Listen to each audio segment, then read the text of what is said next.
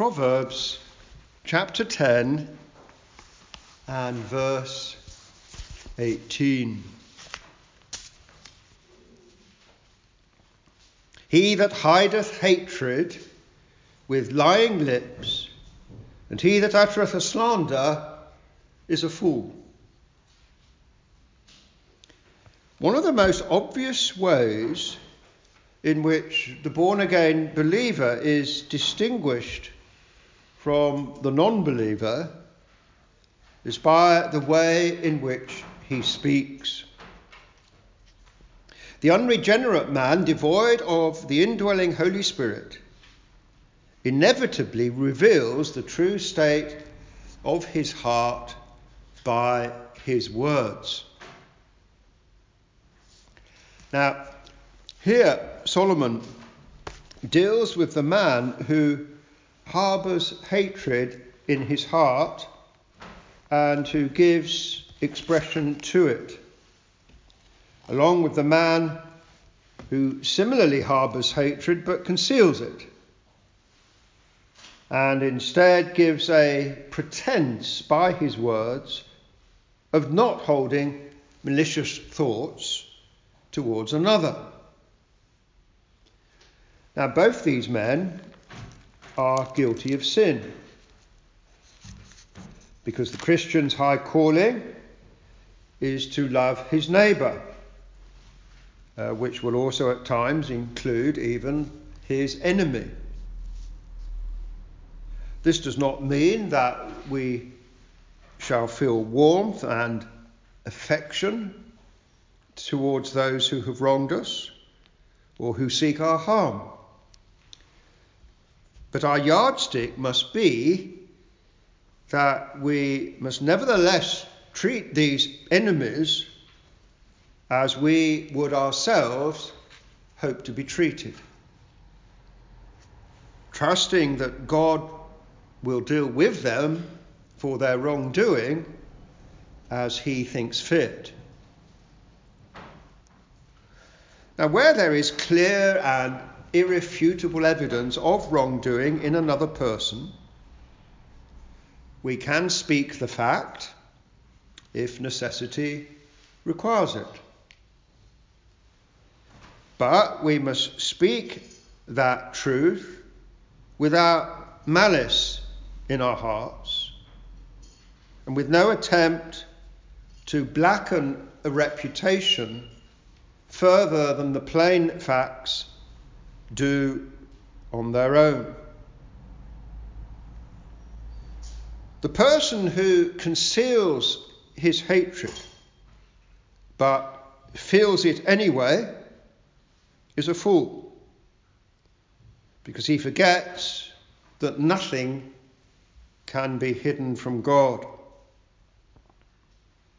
He that hideth hatred with lying lips, and he that uttereth a slander is a fool. So whether a man verbally comes out with his hatred, or whether he hides it in his heart but keeps on thinking it, both come under the strong disapproval of the Holy God.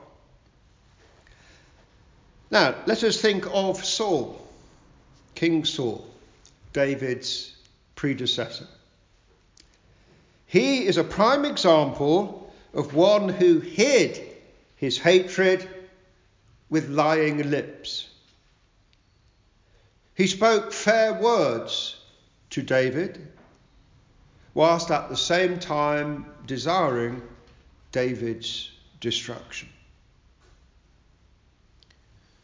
And so that dissembling, that deception, God loathes such an attitude. He that hideth hatred with lying lips, and he that uttereth a slander is a fool. And so we see in the second part of that verse that, of course, to slander another is an act of great foolishness. We must be very careful We can state facts about another person where it is necessary, but if it is not necessary, then we must take great care not just to speak something because we feel displeasure in our hearts, we've been offended, we've been hurt, but we must not succumb to the temptation to utter a slander. One who does that is a fool, says Solomon here. And he goes on concerning the whole matter of speech in verse 19. In the multitude of words there wanteth not sin, but he that refraineth his lips is wise. Now, the non-Christian only has an earthly perspective. He knows nothing of God's providence as he comments on the circumstances of life. We need to remember that when the media and others in authority are constantly telling us what we should do and how we should live, they do not know anything about God's providence if they are not regenerate. The non-believer will often speak with a lack of premeditation, a lack of forethought. By doing so, he says that which is offensive in the ears of the Holy God. The born-again believer, in contrast, realizes that whatever he speaks, it is not just other human beings who are listening to his words, but that the Lord hears all. And that the Lord also knows about the heart which produces the words. Therefore, the fear of God puts a healthy caution upon the Christian's tongue. Because we fear God, we think very carefully about what we say. Matthew 12, verse 34. Matthew 12, verse 34. Our Lord is speaking to the Pharisees. And of course, he knows exactly the character of these people. And so he is making a truthful observation here, of course.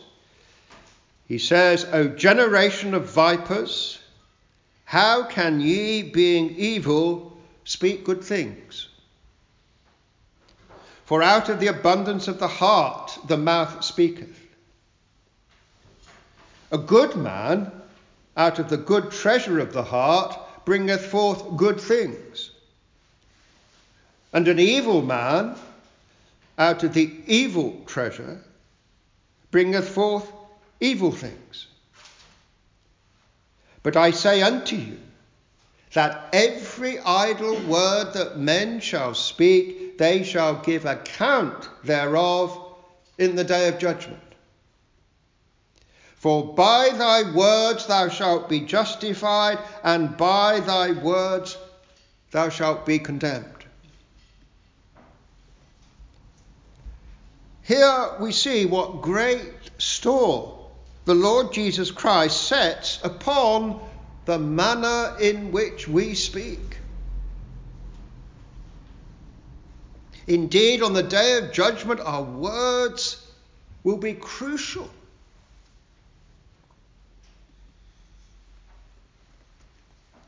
Therefore, the Christian must carefully weigh his words. Will what I say be honouring to God?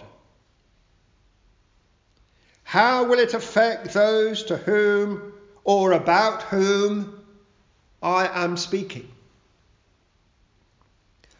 Will my words unnecessarily stir up trouble?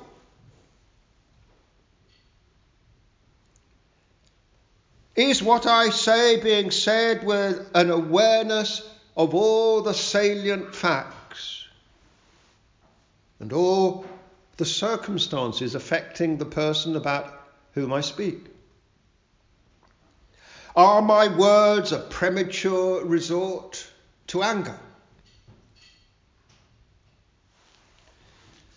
And the Lord is teaching the Pharisees there in Matthew 12 that they must first be born again, be inwardly transformed, before their speech can begin to be wholesome speech.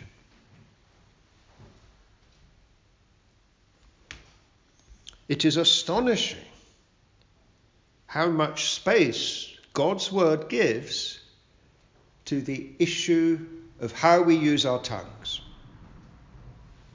Many parts, many verses of Proverbs deal with this. And of course, in the New Testament, James focuses much upon the use of the tongue. James 1 verse 19, for example, let every man be swift to hear, slow to speak, slow to wrath.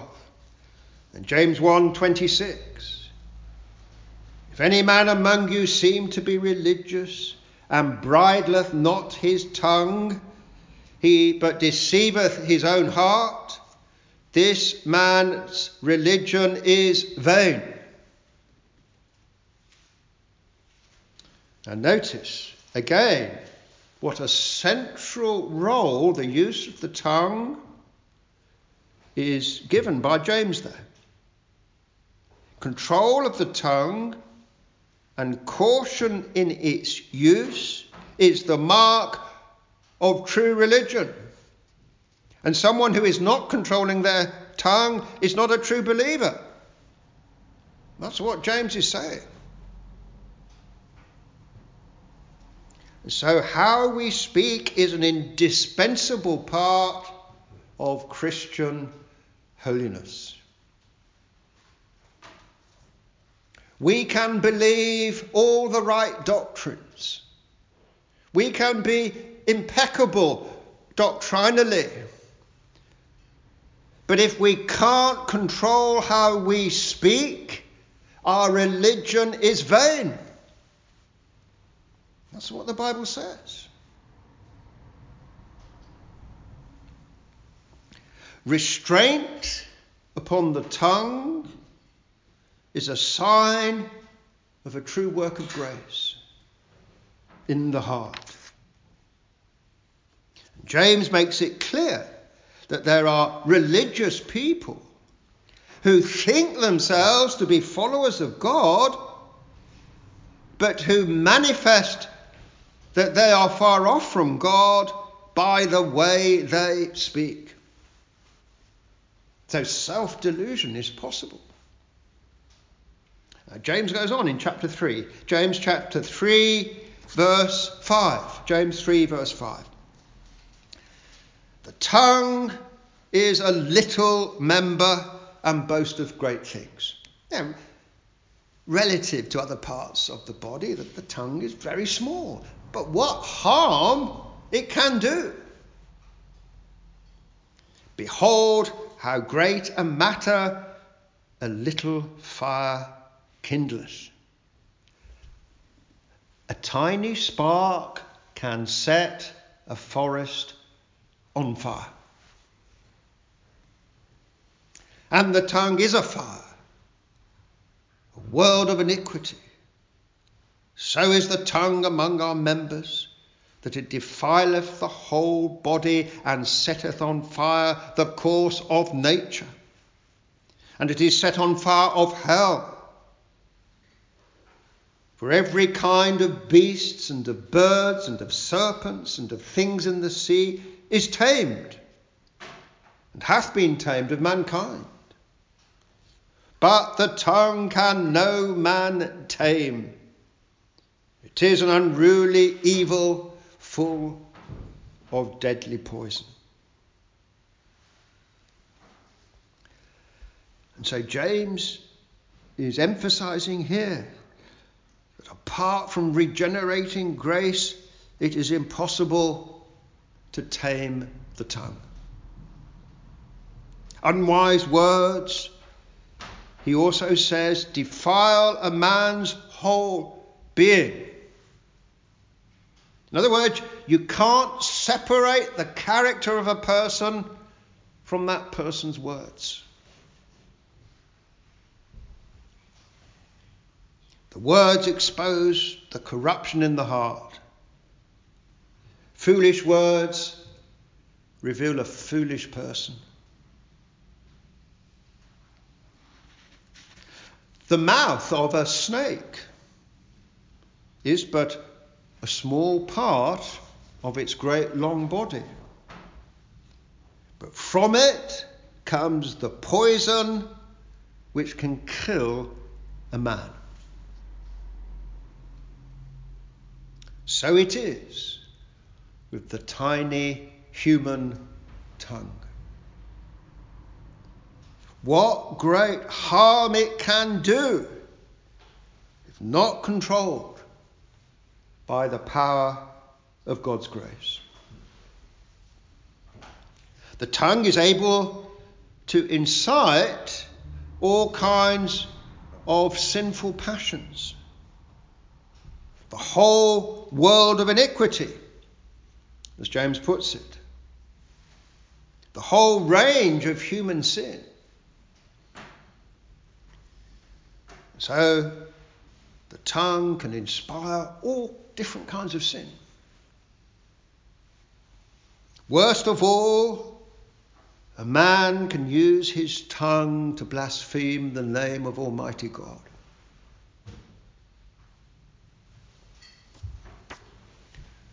Britain has abolished the blasphemy law. It's not a criminal offence in Britain, in all its 21st century enlightenment, to blaspheme the name of the Holy God who manifests himself in Jesus Christ.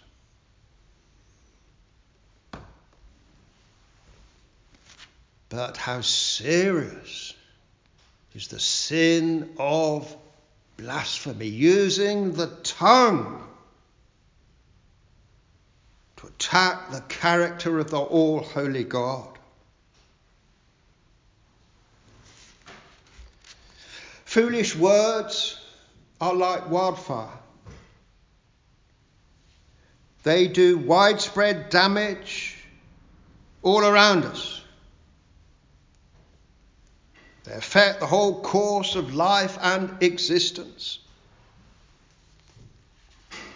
An example is the great harm that an oft-repeated and widely believed lie can do. Men can tame wild horses, but they cannot tame their own tongues. Only the power of God's grace is able to do that. 2 of the 10 commandments deal with the use of the tongue. Exodus 20, verse 7, thou shalt not take the name of the Lord thy God in vain, for the Lord will not hold him guiltless that taketh his name in vain. How God will severely judge those who use their tongues to dishonour his holiness, or who use his name to cover up a lie, telling a falsehood in a court of law under oath, for example. The Lord will not hold him guiltless. So that's the 3rd commandment. And then we see the 9th commandment, Exodus 20, verse 16. Thou shalt not bear false witness against thy neighbour. Again, particularly dealing with the use of the tongue. how God abhors men using their tongues to pervert the course of his justice. Now, let's go back to our Lord's own teaching. Matthew 15, verse 11. Matthew 15, verse 11. Not that which entereth into the mouth defileth the man, but that which proceedeth out of the mouth, this defileth the man. Many people today are very concerned about what they eat. Fair enough. It's good to be careful. But it's not what enters into the mouth which defiles you. It's what comes out of your mouth.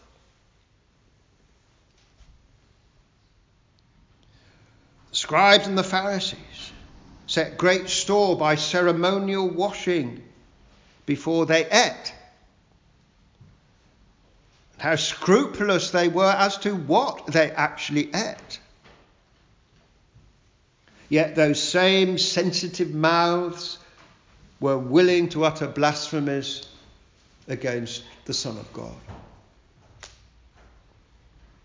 Now, the reason that our words are so significant is because they reflect the state of our hearts. And God looks at the heart. Blessed are the pure in heart, for they shall see God. Further on in Proverbs here, Proverbs 16, verse 27, we read, An ungodly man diggeth up evil, and in his lips there is as a burning fire. In his lips there is as a burning fire. It's a characteristic of the ungodly man. He uses his mouth to create great harm. And so, when a man is born again of God's Spirit, one of the most obvious effects of that wonderful conversion is the use of the tongue. People can be transformed overnight. And it's obvious to those around them, what's different about you? You're speaking in a different manner. It's the work of God's grace in the heart. It affects the tongue. Ephesians 4, verse 29. Ephesians 4, verse 29. Again, we see the enormous emphasis in the Bible on the use of the tongue. Let no corrupt communication proceed out of your mouth, but that which is good to the use of edifying, that it may minister grace unto the hearers. And grieve not the Holy Spirit of God, whereby ye are sealed unto the day of redemption. Let all bitterness and wrath and anger and clamour and evil speaking be put away from you with all malice. Enormous emphasis there on how we speak. Let evil speaking be put away from you. Let your words be that which is good to the use of edifying, that it may minister grace unto the hearers. In other words, people with whom we speak should be better off for having spoken to us, not worse off.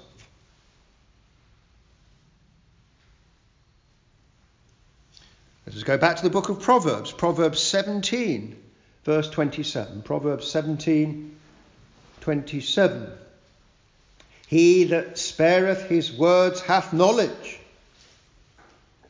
and he that is of a cool spirit is a man of understanding. Even a fool, when he holdeth his peace, is counted wise. And so we see how we must be cautious about how we speak. This is what Solomon is teaching us here in these verses. Verse 19 of chapter 10. In the multitude of words there wanteth not sin, but he that refraineth his lips is wise. And Solomon says similarly in the book of Ecclesiastes 10:14. A fool also multiplieth words, yet man knoweth not what shall be. A fool's words often expose his lack of belief in the providence of God. He brashly says that such and such will happen when he knows nothing of the sort. And a man might be very learned, be full of certain expertise in a given area of study, but he still has to be cautious with his words. Man knoweth not what shall be. Ecclesiastes 10:14. And so people should take care when they constantly tell us, for example, that the world is heading into a climate change disaster. Because God's word says that man knoweth not what shall be.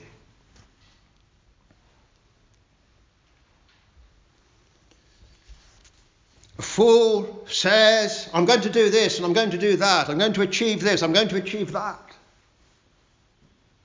Again, James deals with that presumption. James 4 verse 13. James 4 verse 13. Go to now, ye that say, today or tomorrow we will go into this city and spend a year there and trade and get gain. Whereas ye know not what shall be on the morrow. We must never speak as if we know the future. We know what our circumstances are going to be. Ye ought to say, if the Lord will, we shall both live and do this or that. So we must not be presumptuous about what we are going to achieve. We will not achieve anything apart from the grace of God causing us to go along our course. Again, emphasizing the absolute centrality of the use of the tongue, James says in James 3 and verse 2, if any man offend not in word, the same is a perfect man, and able also to bridle the whole body. I think this is fascinating. The word of God is telling us that a man who can control his tongue is a man who has learnt to control all other aspects of his behaviour. Because the tongue is the hardest thing of all to control. But no one can ever begin to do this unless he first possesses the Holy Spirit, having believed in Christ. Now, David went through periods in his life when he was much perplexed by the successes of wicked men all around him and often against him. But he says this in Psalm 39 and verse 1. Psalm 39 verse 1. I will take heed to my ways, that I sin not with my tongue.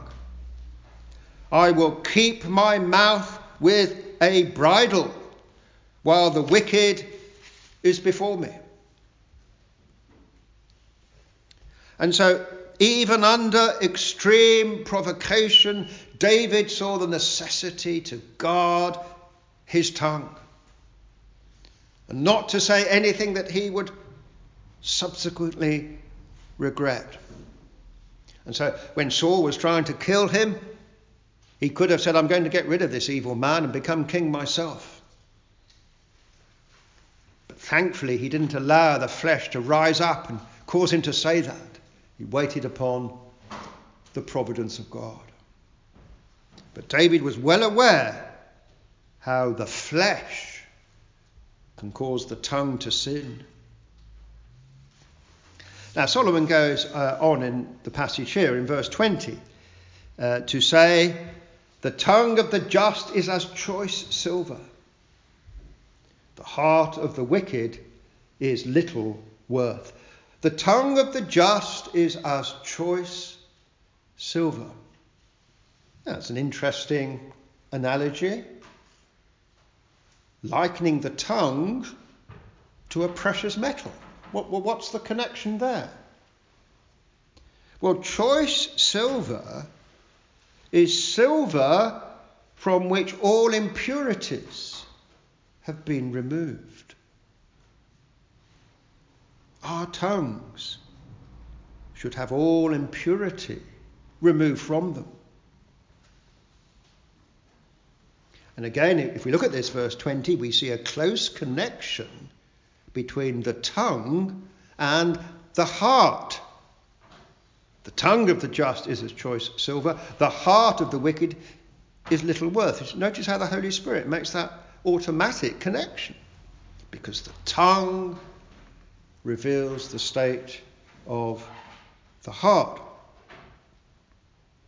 Now, if we move on to Proverbs 25, verse 11, we have another very beautiful image concerning the tongue.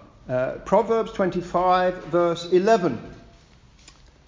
A word fitly spoken is like apples of gold in pictures of silver. A word fitly spoken is like apples of gold in pictures of silver. So we are thinking here of ornamental apples which are set in silver frames, creating a wonderful sight to behold.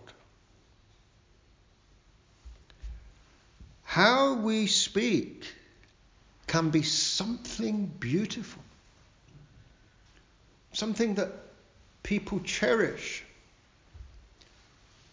something that another person can take away with them and it makes them warm on the inside. Wouldn't it be wonderful if we had that gift to warm the hearts of others by a fitly spoken word?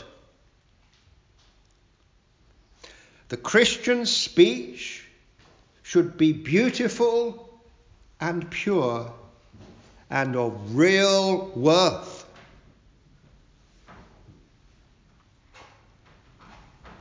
And then Solomon says in verse 21 here, the lips of the righteous feed many. The lips of the righteous feed many.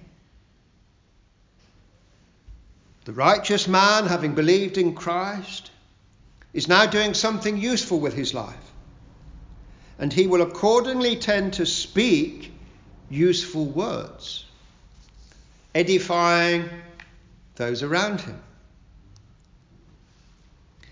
The wicked man's heart, however, is full of corruption. This will also be manifested in the way the wicked man speaks. And so, as we have said, our speech is the best barometer of our hearts. It's the best barometer.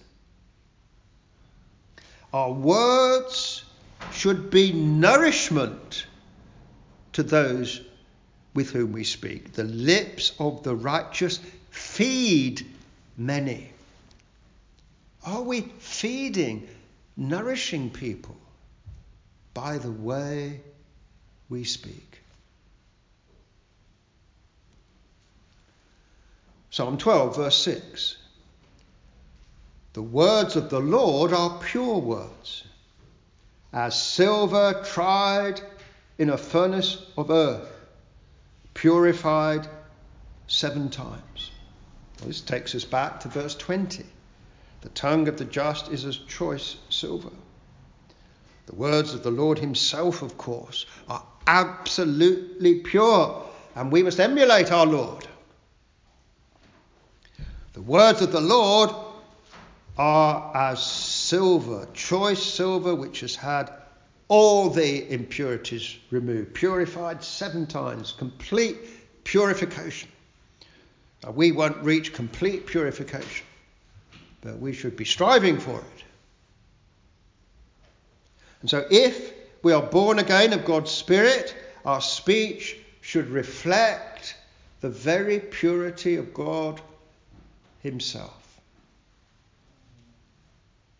Now, this doesn't mean that we self-consciously use religious-sounding language. That's not what is being meant here.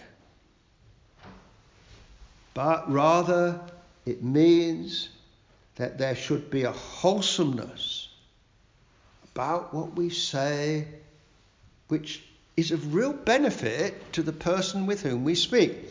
And this is why we read from Colossians 4 earlier on. Colossians 4, verse 6. Colossians 4, verse 6.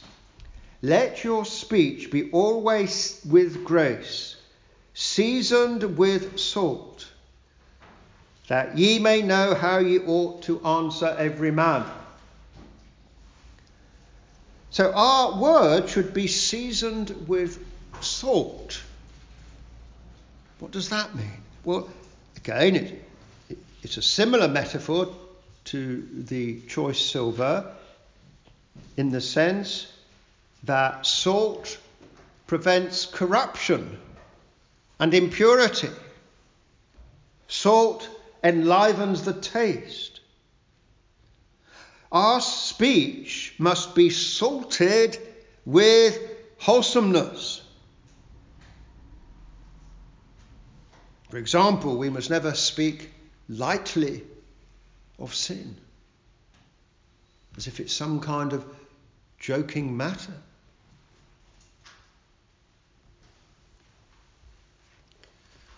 The man who is not born again cannot control his tongue. And we're told in the second half of verse 21 here, fools die for want of wisdom. This is the contrast to the lips of the righteous, feeding many, but fools die for want of wisdom. The fool is the unrighteous man, the unbeliever, who has within himself the seeds of his own destruction. And this is manifested by how he speaks. Fools die for want of wisdom. Flagrant sin may even lead to premature death. Why should God prolong the lives of those who use their days to defy him? A man in Uxbridge on Friday walked past shouting horrible blasphemies against the Lord Jesus Christ. Every idle word that men shall speak, they shall give account thereof in the day of judgment. If we go back to chapter 3 of Proverbs here. Proverbs 3 verse 1. My son, forget not my law, but let thine heart keep my commandments. For length of days and long life and peace shall they add to thee. Keeping the commandments of God, leading holy lives, actually has a tendency to longer life. The Bible clearly teaches that. In contrast, however, we are told in Proverbs 10:21, fools die for want of wisdom. How little do the unbelievers realize that they may actually be shortening their physical lives by their rebellion against God.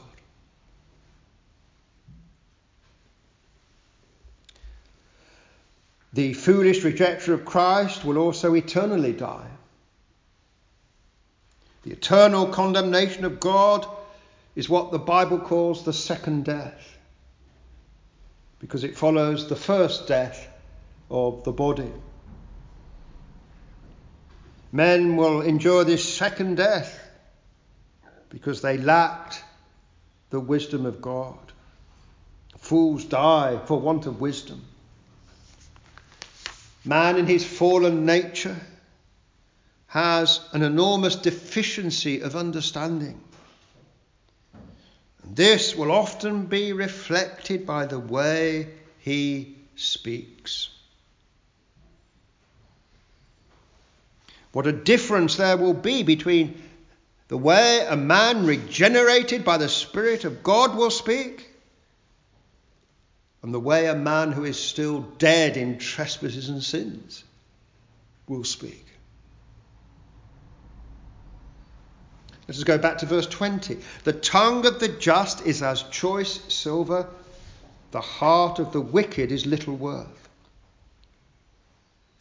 The unbeliever without the Holy Spirit has a heart full of corruption.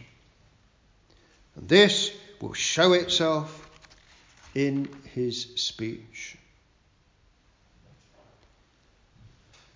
Of course, the goal of righteous speech and uttering wholesome, gracious words, we see the supreme example of this being carried out in the person of the Lord Jesus Christ. Wouldn't it have been wonderful to hear him speak? There would never be an idle word. Luke 4 verse 22. Luke 4 verse 22. And all bare him witness and wondered at the gracious words which proceeded out of his mouth. They were amazed at how he spoke, because it was just so different to how even the religious leaders were speaking. And so speech is so important.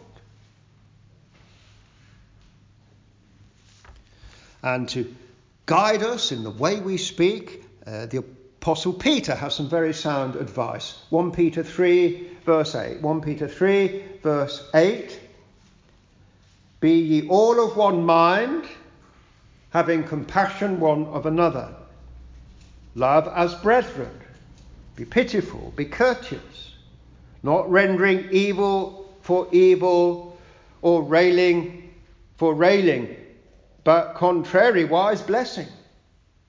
So there will be people who are going to really annoy us. And they will be in the wrong. We might be in the right. They will really annoy us. They will really hurt us. They will really upset us. Well, how are we going to respond to that as Christians? Are we going to give as good as we got? Or is our speech going to be seasoned with salt and characterized by grace? Peter goes on in 1 Peter 3 there. Knowing that ye are thereunto called, that ye should inherit a blessing. For he that will love life and see good days, let him refrain his tongue from evil, and his lips that they speak no guile. Let him eschew evil and do good. Let him seek peace and ensue it. For the eyes of the Lord are over the righteous, and his ears are open unto their prayers. And so Peter says there that those who love life and desire to see good days, they must refrain their tongues from evil. So what an enormous contrast these verses are bringing out between the Christian and the non-Christian, the regenerate man and the man who's living in the flesh. And the contrast is so often seen in the way people speak. Well, may we ensure that we are trusting in Christ and not among the fools who show by their speech that they will eternally die for want of God's wisdom. Let us remember that the state of the believer's heart and the unbeliever's heart is made known by the way they speak. The words reveal the state of the heart. So may the Lord help each one of us to use our tongues to his own glory. And may the Lord help us, even in this coming week, to cause our speech to be always seasoned with salt. May the Lord cause our words to be a blessing to those around us, to his own glory. Amen.